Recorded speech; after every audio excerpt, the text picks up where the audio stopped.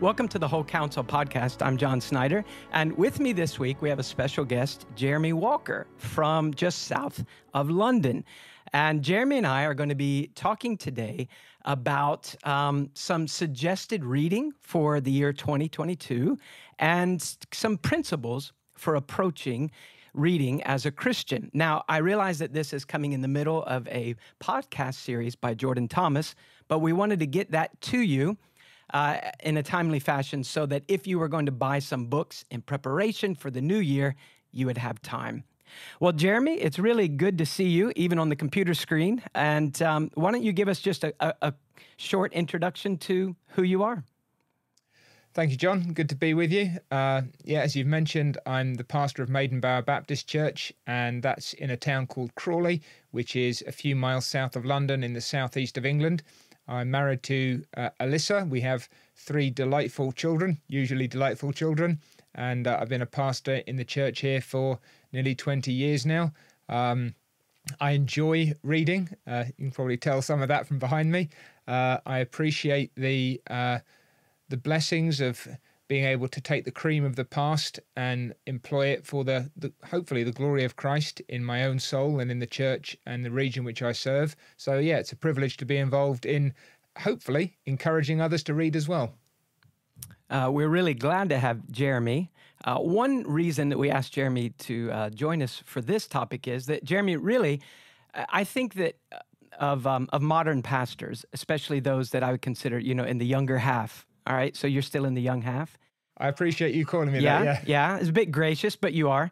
I think that you have demonstrated in your ministry the benefits of continuing to pursue a pretty aggressive plan of reading and not kind of have slowed down. So I think that what you would have to add to our talk will be a help. One reason that we want to cover a number of principles today is that it is easy to assume that if you're reading a lot of Christian literature, so if you just go to a Christian bookshop and you find a title that's interesting and you pick it up and you take it home and you do the diligence of reading, which is not so easy today when it's so easy to get on your favorite device and binge watch something. The thought is that if I am giving time to reading and it's Christian material, then it will benefit my soul. And that is not necessarily true. No, there's a danger there. I think you're absolutely right. In the same way as some people might say, well, just the simple fact that I'm sitting in a church building where I'm hearing good preaching, that must be doing me some good. Well, it should be doing you some good, but the question is, how are you responding to it? What are you doing with that material? So, yeah, simply having all this stuff on the shelves around us, that doesn't actually do any good. We have to engage with it in the right spirit. So we do want to give some principles for reading today, and probably Jeremy and I, coming from very different backgrounds. Jeremy, you grew up under a father who was a pastor and who had good theology, and I grew up in a church and a denomination I had godly parents, but our church probably lacked real clarity, the one that I attended as a child, any clarity about how to guide your reading. So a lot of these things I've had to learn just as I go. Well, what Jeremy and I want to do is we want to give some basic principles, and then Jeremy's going to give 6 books that he can recommend with one bonus book. And so the books that he'll recommend are to be read in a certain order and 1 per month. And then I will give 6 books in a certain order, 1 per month. And we want to demonstrate by the books that we're recommending kind of a way to balance your reading. And we have 2 very different approaches today. So hopefully at least one of them will help you. Now, we understand that probably many of you already have reading in your mind. You think, well, in the new year, I'd like to read this, or I'd like to pick up this book. So obviously, you don't have to read the books that we're recommending, but maybe the books themselves will kind of illustrate the principle we're talking about. Well, let's kind of start off with the most fundamental principle of reading, and that is that we are, as believers, as followers of a king, we are not actually free to just read any religious material. we have to follow the pattern that the King set for us. Let me give you 2 verses. Luke 8:18. Christ turns and says, "So take care how you listen." In Mark 4:24, a similar passage translated this way, and he was saying to them, take care what you listen to. So as a believer, that's where we start. Christ wants us to be listeners. Christ wants us to be discerning listeners. How we listen, what we listen to, obviously includes who we listen to. And if we look again at Christ's own pattern, think of John chapter 10, verse 37, when the crowds are rejecting his teaching about the Father and his claims about himself, his answer to them is quite simple. John 10, verse 37, "If I do not do the works of the Father, do not believe me." And I always think that that would be quite life-altering for the United States if above every pulpit there was this giant banner that said, if the man that is speaking is not, not perfectly, but not genuinely doing the works that the Father gave him to do, following Christ, then do not listen to this man. What a transforming principle that would be. But my question for you, Jeremy, is this. If a person walks into a Christian bookshop, or if they, go online and they just type in, maybe they go to Amazon, which is probably not the best place to start. If they don't belong to a church where they have people who could guide them to good authors, how can you apply the principle of being careful who you listen to if you just walk into a shop and maybe you don't know those names? Yeah, I think, John, you've probably actually identified one of the first steps in saying the problem that they have is that they may not be part of a church where they're getting good advice and where they have people who can advise them, because that's actually, and you mentioned it in terms of your own background, that's a really helpful place to begin. If you have mature Christian friends or faithful pastors who are able to say to you, I would recommend this is particularly helpful for your case. I think if you're lacking that, your first port of call must be the scriptures. You've got to ask, if the scriptures are the touchstone of truth, then is this book in a substantial way properly reflective of the substance, the proportion, the priorities of the Word of God? Alongside of that, I think you need to look at the author and his fruit, and that ties in with just what you've said from John chapter 10. That if you look at what this man is like in his own life and what the effect of his teaching is in the church which he serves, and already if you're saying, well, he's not a part of a church, or he's doing this or he's doing that, you're thinking, well, what kind of man am I actually dealing with here? But you look at the fruit of the life, because if the teaching produces a certain thing, if that's a good scriptural thing, then I think you're onto probably more of a winner. Something else that's really important, I think hopefully this will come out in some of the recommendations that we're making, is that you can develop this kind of network of books and reading, that as you read a particular book, you might come across another name. Maybe it's in a note, maybe it's a reference, maybe somebody talks about another author, maybe an older author, and you think, now this is a good book, and he's speaking warmly and persuasively of this other author, maybe I could read them as well. And then, as you've mentioned, the recommendations of faithful mentors and pastors and friends, the encouragement even of a podcast like this, hopefully, being able to say, look, we've done some of the filtering for you, but we want you to profit from that process that hopefully we've been going through. Yeah, a couple of others that I've had to use in the past, especially as a young Christian. If I did not know the name of the author, I would try to look at the publisher. Is it a publisher that we trust? In my mind, there's kind of 3 categories of publishers of Christian literature. One is a category where almost everything they publish, you can just so wholeheartedly recommend. I think of the Banner of Truth, and there are many others. Then there are publishers that kind of are more of a mixed bag, and a lot that they publish are really just stellar books, and some are not as good. but not books that are terrible. And then there's like a group that's so mixed that you're really it. 1 out of 10 books would be good, and you just can't trust that publisher. So when I was a young Christian, I would look for publishers.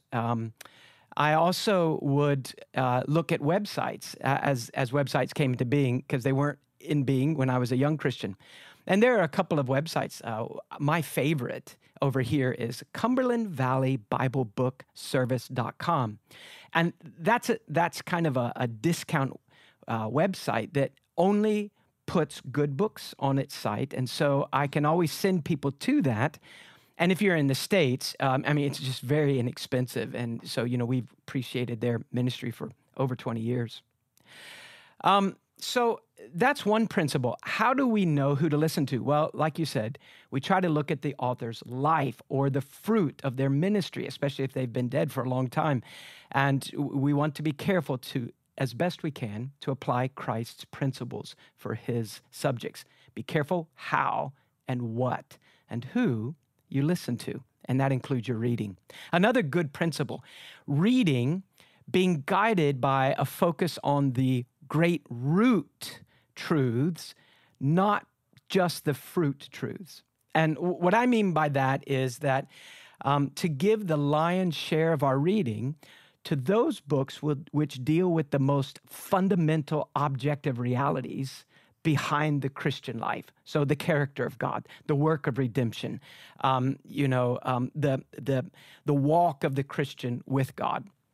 Not primarily running to what I think of as kind of shortcut books or quick fix books. So how to fix your marriage, how to fix your church, etc. Jeremy, how has you pursued reading with regard to kind of root matters and fruit matters? I think that's an important distinction. I think, again, we've already talked a little bit about how the same sort of thing happens with preaching. You have people who say, well, I want how-to sermons. Tell me how to fix this, how to do that, 5 steps to this. But it's that principle, isn't it, of laying a foundation, so that once you get the foundation laid, once you get the major building blocks in place, once you have the cornerstone and the other key elements, then you can begin to build up onto that and around that and from that, guided and established. So if you get the bedrock principles right, if you know who God is, if you understand that the nature and the character of the Almighty, if you begin to understand the person and the work of the Lord Jesus, if you're grasping something of the ministry of the Holy Spirit, then there's going to be a fundamental reorientation or calibration, so that with regard to some of these other matters, they are falling more naturally into place. I mean, you could preach or write a book or 100 books on a particular topic, but if you're not properly in union and communion with God in Christ by his Spirit, if you don't understand the nature of regeneration, the pursuit of godliness, then all of these things are going to be disconnected from the root itself, and the fruit then will never truly come. So I'd agree with you, and we're not saying don't worry about the fruit. You have to cultivate the fruit, but that fruit grows on a plant that is established in good ground. That root has to be right if the fruit's going to be healthy. Another principle is guarding against good books, which can become the enemy of the best books. Particularly today, I think, even in the last 20 years, we've seen certainly a growth in the Christian literature industry with the internet and everything, So we're not just talking about books in print, but you could be reading, blogs or, listening to podcasts. So there are just so many ways to take in information. You must be very diligent to discern between things that are pretty good, helpful, and things that are just the best. And it's not, obviously, these are not easy things to always discern, but I think if this is our goal that we're aiming at, the Lord will help us. So choosing to read books, not only that are primarily, as you mentioned, without neglecting the fruit issues, but starting more with the fundamentals, the great realities that if you get those right, 95% of the rest of life falls into place. But then not only that category, but choosing the very best writers in that category. And as you mentioned, sometimes we can read men that we admire, and they mention men that greatly help them with that doctrine, with that area. And that's a great way of kind of discerning. So which of the books that are on the shelf in front of me or on the website, which of them are really the best of the best?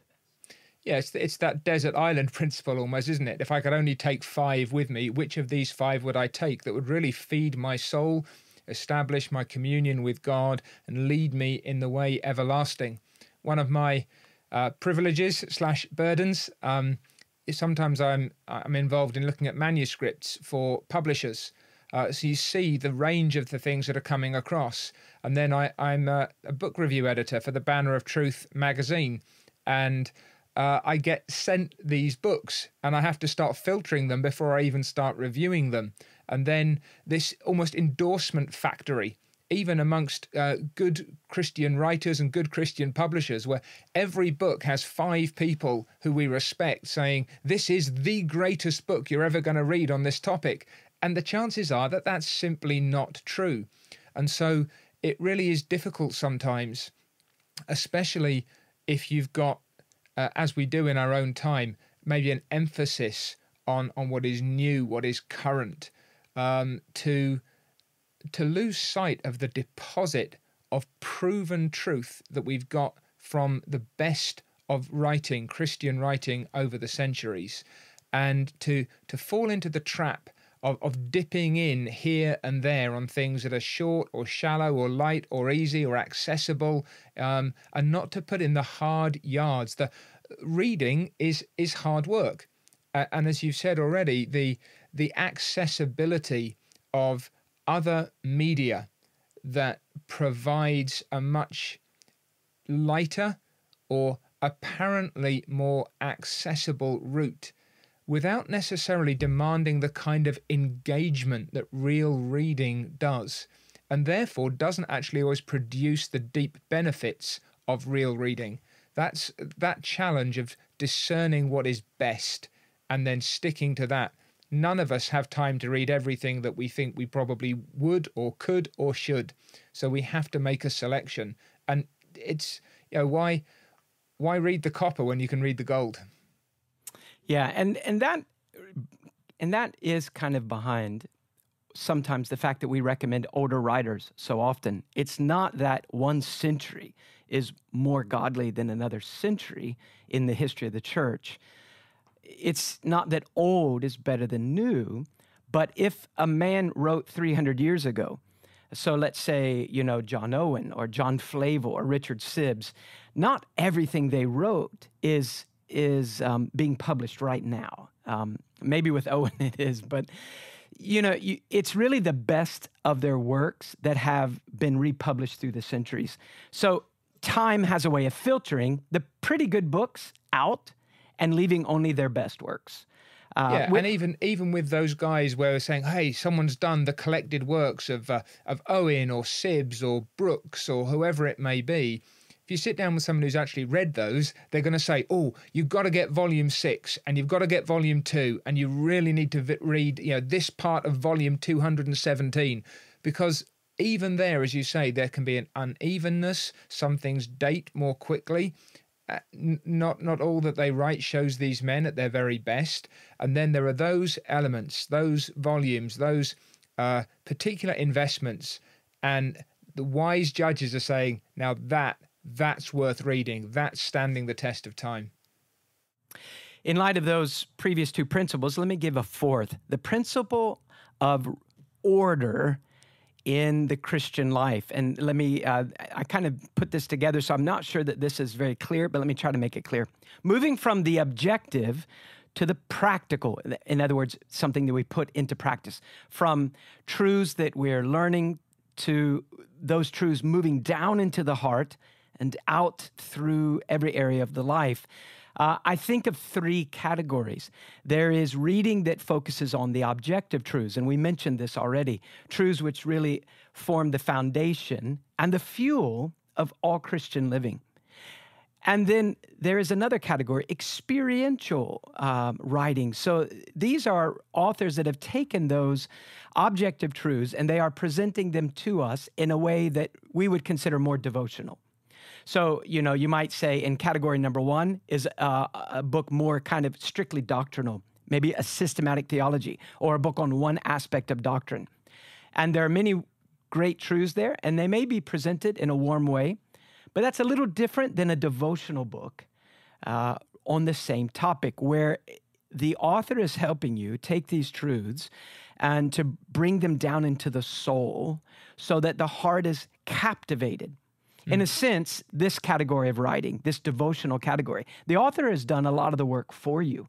You could just start with objective truths and you do the hard work and you meditate and chew on these things and you labor before the Lord in prayer until they are digested and hold the heart captive, fill the mind and move the will. But the devotional writer does some of that work for you. And then a third category, what we might call more practical, that is moving from the knowledge and in the head, the enjoyment of the heart of any particular biblical truth, to practical areas that need to be changed because of this truth. One way that I see this in Scripture would be the book of Ephesians. We tend to think doctrine leads to right practice. So Ephesians 1, 2, and 3, good doctrine. Ephesians 4, 5, and 6, right practice.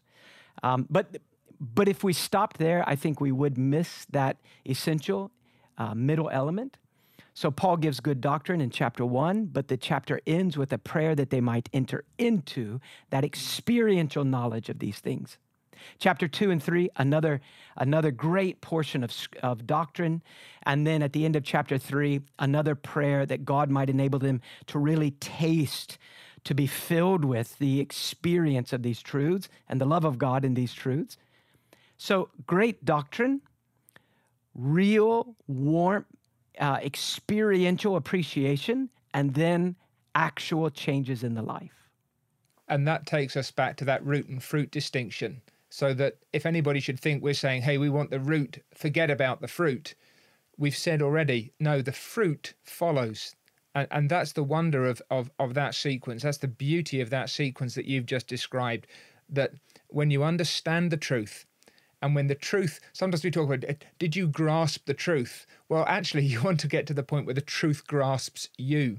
And then that principle again, do not be merely hearers, but doers of the word, that the great doctrinal realities, the great fundaments of our faith, that those things should move us deeply and spur us to action. And if they neither move us to devotion inwardly, nor move us to action outwardly, then we haven't, if you like, joined up the dots. So what we're saying is, look at the fruit that grows on the root, and that root always bears those kinds of fruits. So to be able to see that kind of progress, and as you said, to begin to discern those different kinds of material, and then to try and weave them together, because you'd really want at some point somebody to say, hey, I've been reading this wonderful book on the doctrine of God. Now, it's not just a mental exercise. It's stirred my soul deeply. And it's making a difference to the way I worship on the Lord's Day, so that we're beginning to plug those things together for ourselves.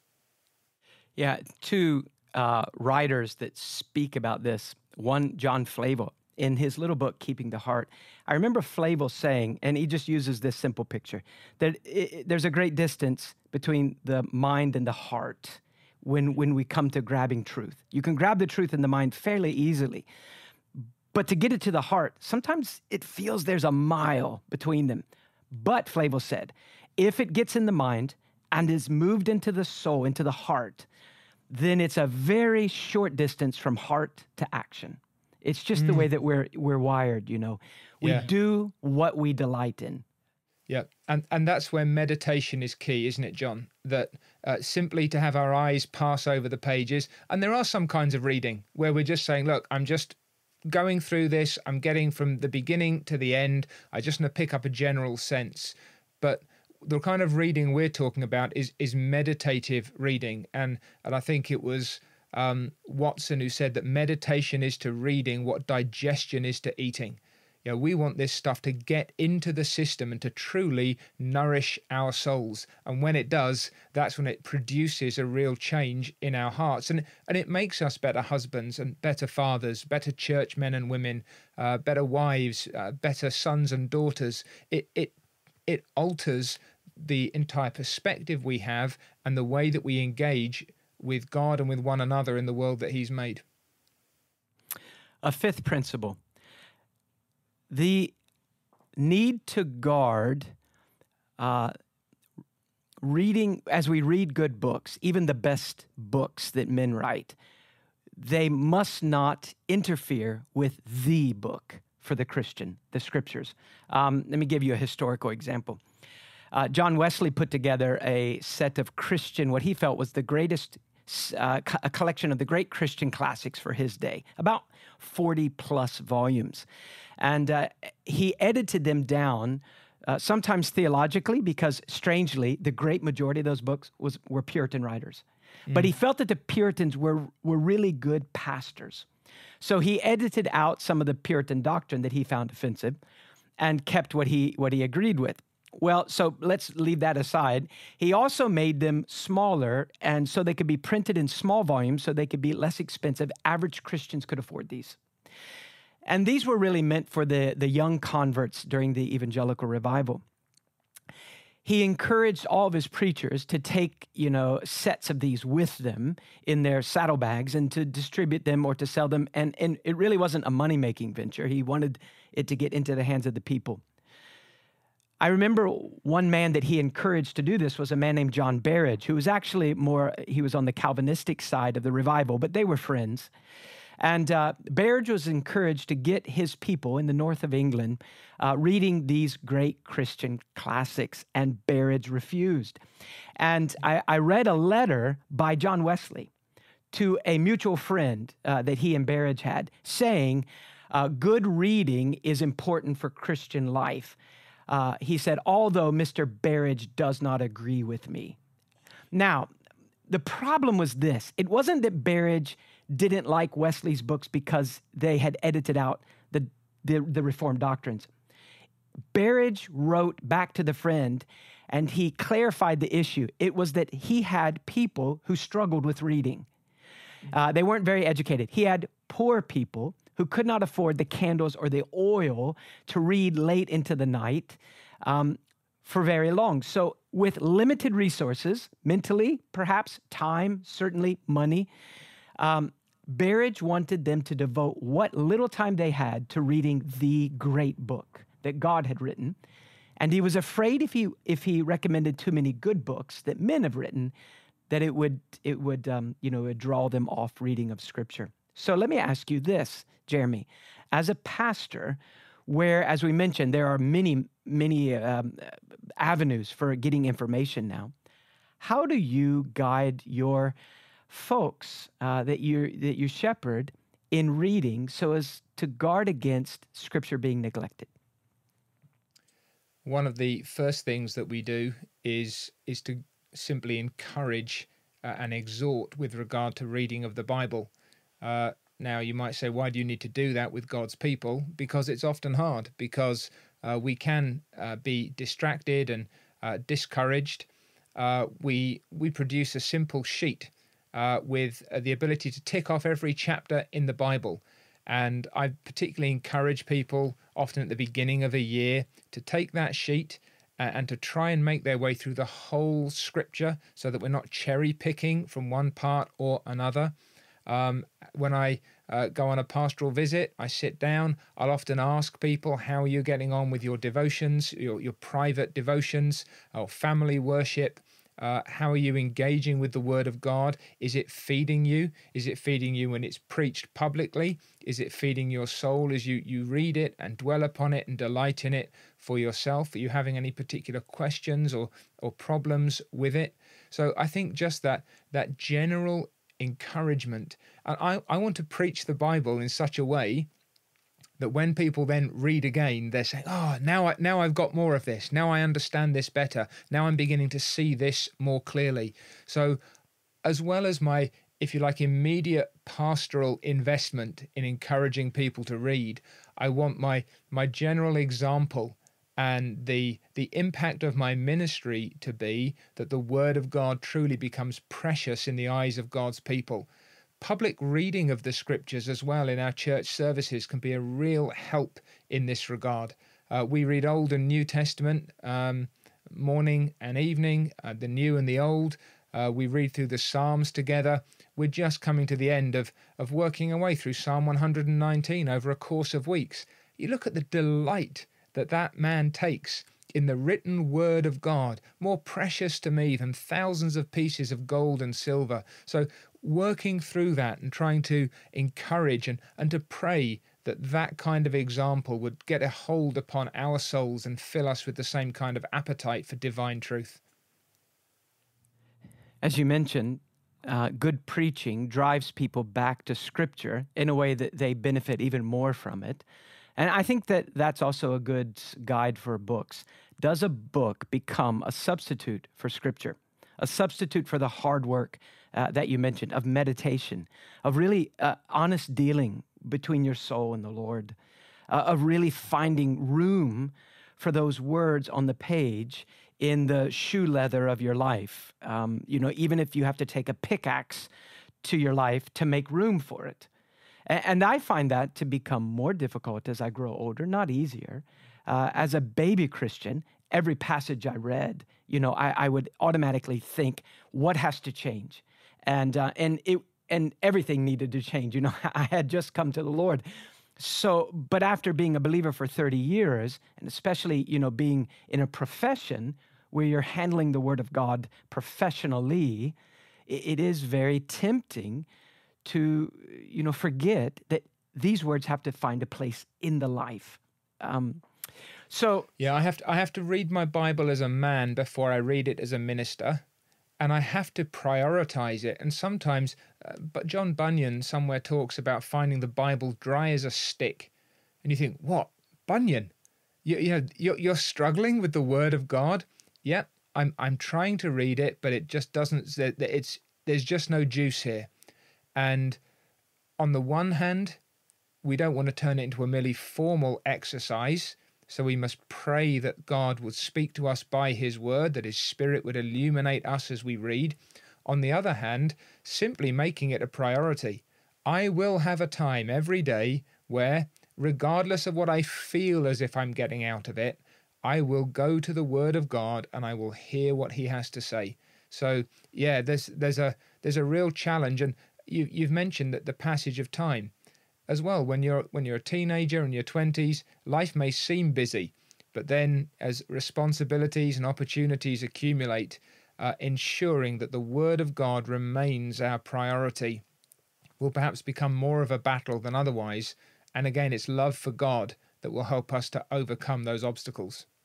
Well, we're glad you were able to spend the time with us as we looked at some of the principles for reading good Christian literature. We haven't actually completed what we want to say about Christian reading. If you can join us next week, we're going to look at a sixth principle. How do you balance your spiritual diet in light of the 5 principles that we've already covered today? And then, what are the book recommendations that Jeremy and I would give for 2022? It's not the only books you could read, and you may already have a set of books in your mind that you're wanting to get to. But if you don't have plans, this might help guide your reading.